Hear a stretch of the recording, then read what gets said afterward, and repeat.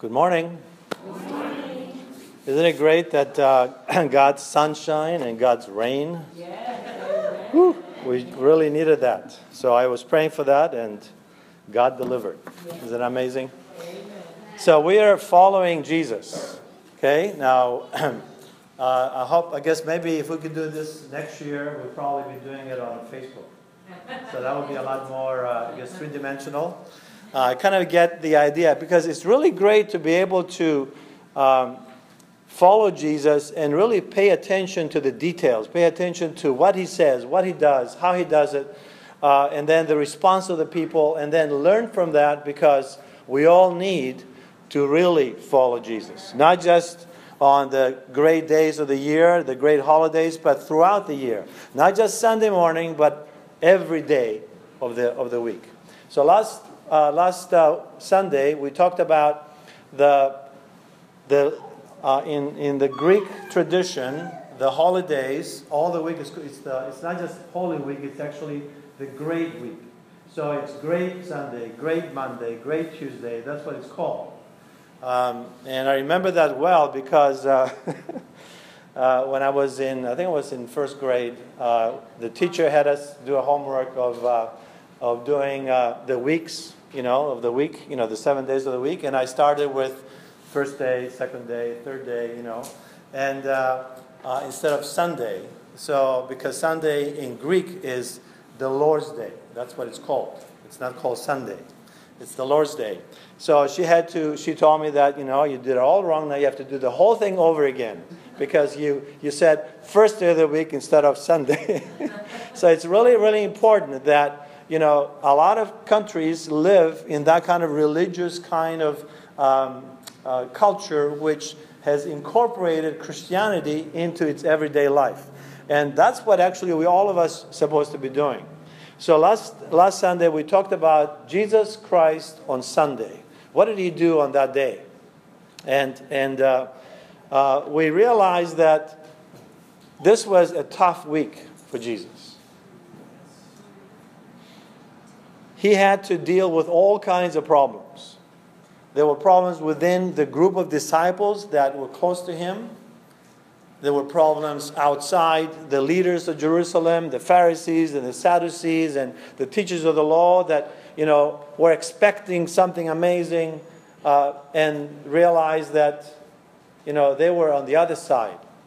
Instead of understanding who Jesus was, instead of understanding the day of his coming into Jerusalem, and Jesus came on that day, he came as a king, as a servant king. And this was the first time that he ever allowed his disciples to really glorify him publicly. Remember the hosannas and all that? So that was Sunday. Today we're going to look at what happened on Monday, the next day, the great Monday of that week. Jesus was, as we understand him, he was God, King, priest, and sacrifice. The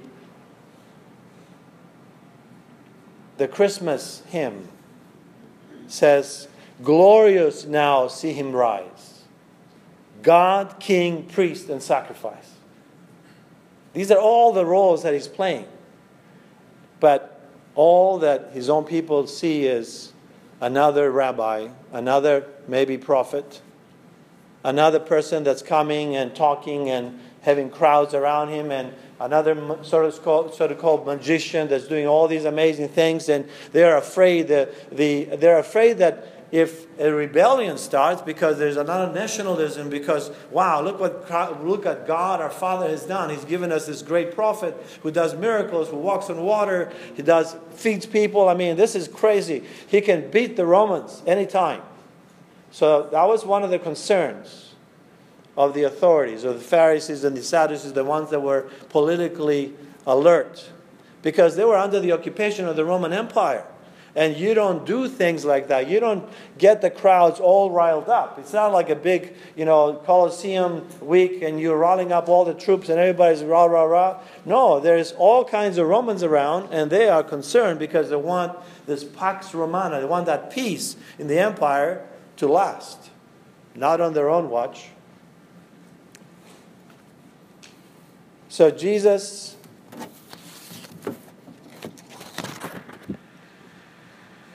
has spent the night in Bethany, most likely at the house of Lazarus, his best friend, his BFF. And for some reason, he skipped breakfast. I'm sure they, I don't know how, you are in your home, but, in our Greek home, and I'm sure the Jewish home, it's like, eat. I mean, this is, if you don't eat, it's like, you're embarrassing the hostess. You're embarrassing the host. Why? You're not. We're not good enough for you. I mean, this is usually what happens, right? But I'm sure that throughout all that, Jesus said no. Maybe he was in prayer. We have no idea what he did, but we know that he slept in Bethany, and then early in the morning he takes off. The disciples are coming behind him.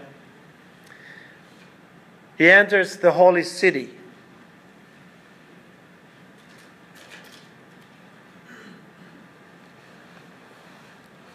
He has work to do. The previous day, on Sunday, if you remember, he had gone into the temple and just looked around. He didn't say anything. He didn't do anything. He just looked around. And I'm sure he was freaked out because it was not the temple that God had asked Moses to build. It was not the temple that Solomon had in mind to build.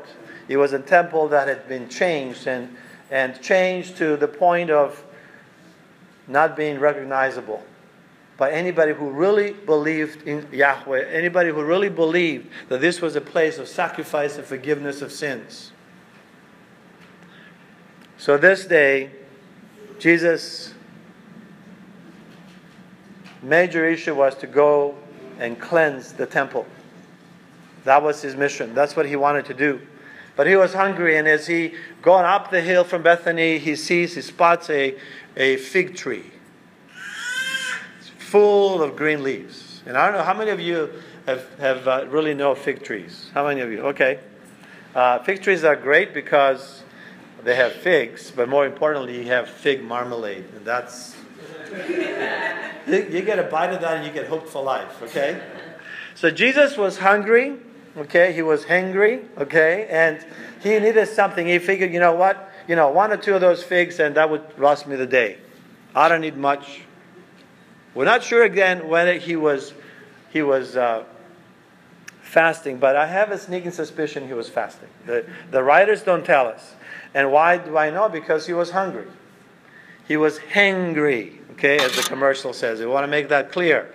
And so when you don't have enough calories in your, burning in your body, what happens? The sugar level goes down, and you no longer feel happy. You're constantly irritable. You're irritated. So he goes, and for some reason he just forgot that this may not be the season for figs. He didn't care. He was hungry, he was irritable, and he wanted to eat something. Just a couple of figs, that's all he asked for. So he goes to the tree and starts looking for figs. But no matter how many branches he pulled down to get a better look, there was no fig to be found. So Jesus, this is early day. I mean, can you imagine? Early in the morning, he just had it. The whole day was just shot for him. Okay? He just decided that, you know what? You may never bear fruit again. He just yelled at the tree. May you never bear fruit again. And the writer, I think Luke tells us, immediately the tree withered. Immediately. Now, the other 2 writers, gospel writers, tells us that happened the next day when they came back. But in this instance, the tree withered at the time that Jesus cursed it. Monday was not a day where Jesus came as a king servant. Monday was a day that Jesus came as a judge king. He came as a king. He came to what was his own, the Bible says, but his own did not receive him. And because of that, he was trying as a last warning shot to the people in authority, the people that were the leaders of Israel, as a last resort. He was trying to let them know that the judgment is coming. Judgment is coming. Judgment is coming. And you cannot have the same old attitude. You need to change. You need to understand the times. You need to know exactly what's going on right now. Because if you don't, if you let him pass him by, if you pass him by, there's judgment coming.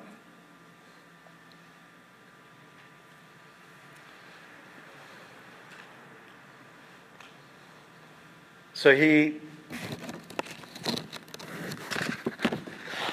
went on from there. He wanted to do the next thing in his agenda. He's not just a king, but he's also a priest.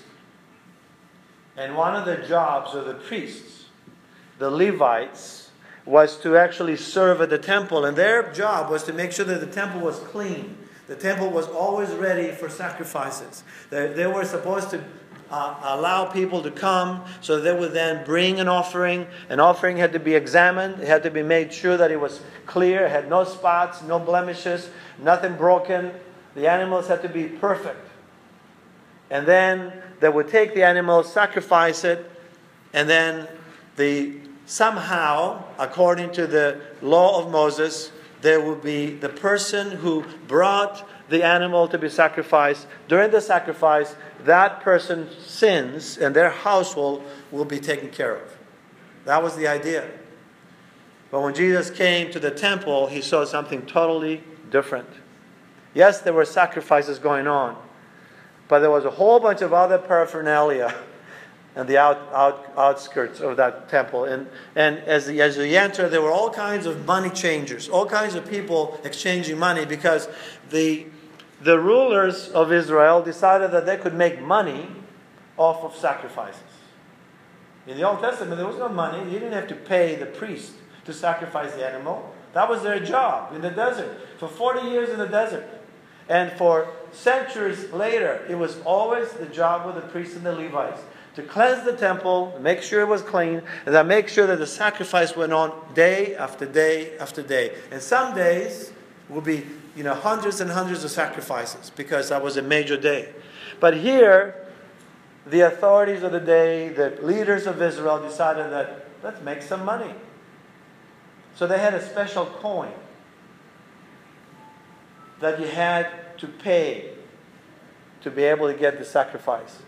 There was a special coin that was the coin of the temple. And if you did not have that coin in your pocket or in your purse, guess what? You had to exchange it for the denarii that you had in your pocket. So you had to pay for that. And that's why it's an exchange, right? It's you give me this kind of a coin, and I will give you this kind of a coin that will then be allowed to be paid for the sacrifice, and then everything's fine. So they had all these tables, they had all kinds of dealings, and I'm sure it was like loud, and I'm sure people were cursing and getting upset. And by the time they got to the sacrifice, I'm sure the whole thing was like a huge deal, and they were very upset, very angry. Nothing to do with actually honoring God. It was all about making money. It was all about having power over the people and saying, this is my position. I'm going to ride this as long as I can so I can become rich. And Jesus was up to here. He's still hungry. There's still no food in his stomach. So he gets in there and makes a havoc of everything. he starts pulling tables down and kicking things and just, I think you've seen the picture. You've seen the videos, right? You've seen all these different movies on Jesus, on the last week of Jesus on earth. And that's what happens, right? He just goes around and just lets the birds fly, kicks things around, kicks stands, yells and screams at everybody, and then takes a whip, right? There's a whip, and it starts whipping people, and overturns tables, and all the money and all the stuff is gone, and everything is now going berserk.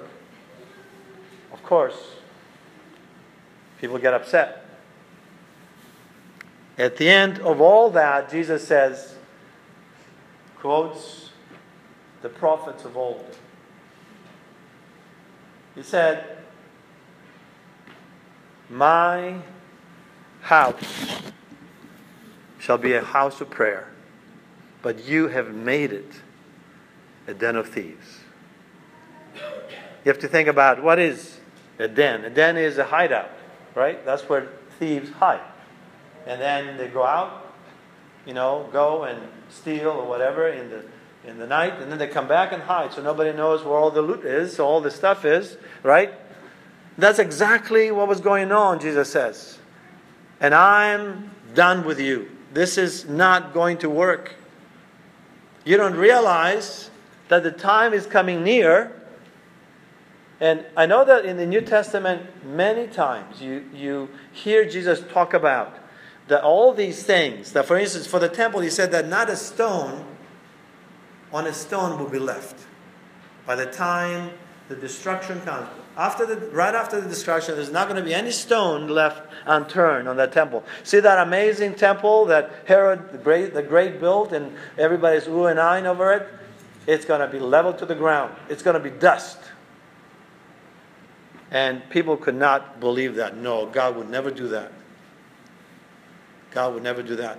How is it that so many times we're so blinded by our own life? We're so blinded by the people around us and all the stuff that we have to do. All the musts, whether it's our job, whether it's our family, whether it's, entertainment, whether it's taking time out, vacation, everything else. It's all about us.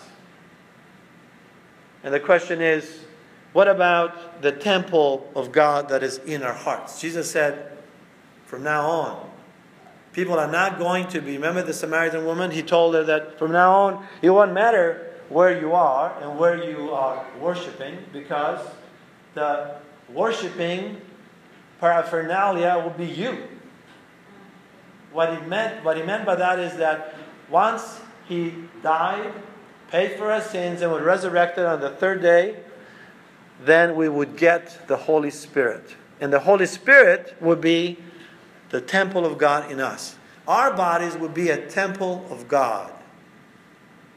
Our bodies would be a temple of God. I want you to think about that for a second. What kind of illegal activity is going on in your body and my body?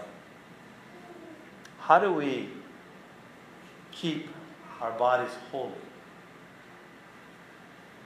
There's no more sacrifices to be made. Everything is played out 2,000 years ago. Jesus died once and for all. And all the sins of all the world have been wiped away. But we still have a temple. Paul reminds the Corinthians, don't you realize that your bodies are a temple of the living Lord?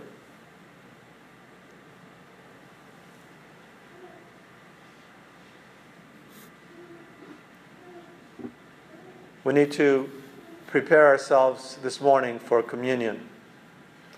It's coming to the table to sit with Jesus, our Lord and our Savior. We'll come with all that we are, all our disappointments, all our sins, all our regrets, all the things that bother us, all the things that we struggle with all week. But we come with the realization that because Jesus died, we may live. Because Jesus offered the ultimate sacrifice on the cross. The Jesus who was a judge on that day, a king and a judge for his people, took on all those sins and the sins of the whole world and allowed the people that he fashioned, the people that he made, that he created, allowed them to crucify him on a cross. So that through that sacrifice, through that totally absurd justice of God, it's an absurd justice of God, that instead of wiping out the whole world, all the humans that are constantly sneering at God, constantly turning their backs on God, instead of taking it out on them, God takes his one perfect Son, the second person of the Trinity, Jesus, who came from the bosom of the Father, and takes him and puts him up on a cross to become sin for us. So that God the Father, his justice, his truth, his purity, his holiness may still stand, but at the same time transform us into perfect human beings. This is an amazing mystery. God so loved the world that he gave his one and only begotten Son, that whosoever believes in him, believes who Jesus was, truly was, shall not perish, but have everlasting life. And I hope that all of us here have made that decision, a decision that comes from our heart, a decision that comes from our whole being, that at some point in our lives we looked at ourselves and looked at what God offered through Christ, and we said, Lord, be my Savior. Lord, be my Lord. I want you to come into my heart. Forgive me for what I have been so far. Will you forgive me of all my sins? And we allowed, through the Holy Spirit, the power of the resurrection, the power of Jesus' blood on the cross that was shed for us, to say, that blood was for me specifically. If you've never done that, if you've never said that this blood of Jesus on the cross 2,000 years ago was for me, then you still are not forgiven. But if you have, if you made that commitment, if you made that confession, then, as the Bible says, with the heart we believe, and with the lips we confess that Jesus Christ is our Lord and our Savior. So we belong to him. And if you belong to him, then you come to the table, his table, that is open for you this morning. And I would want us to come this morning after taking a few minutes of talking about with ourselves. My body is the temple of Jesus Christ. What's going on in that temple? If Jesus was to come and sit next to me this morning, what things would he point out? What things would he say, you're following me, but things have to change? What things do we need to drop? What activities? What thoughts? What attitudes? Would you do that right now? Would you take a few minutes, please, as we get ready to sit at the table of the Lord?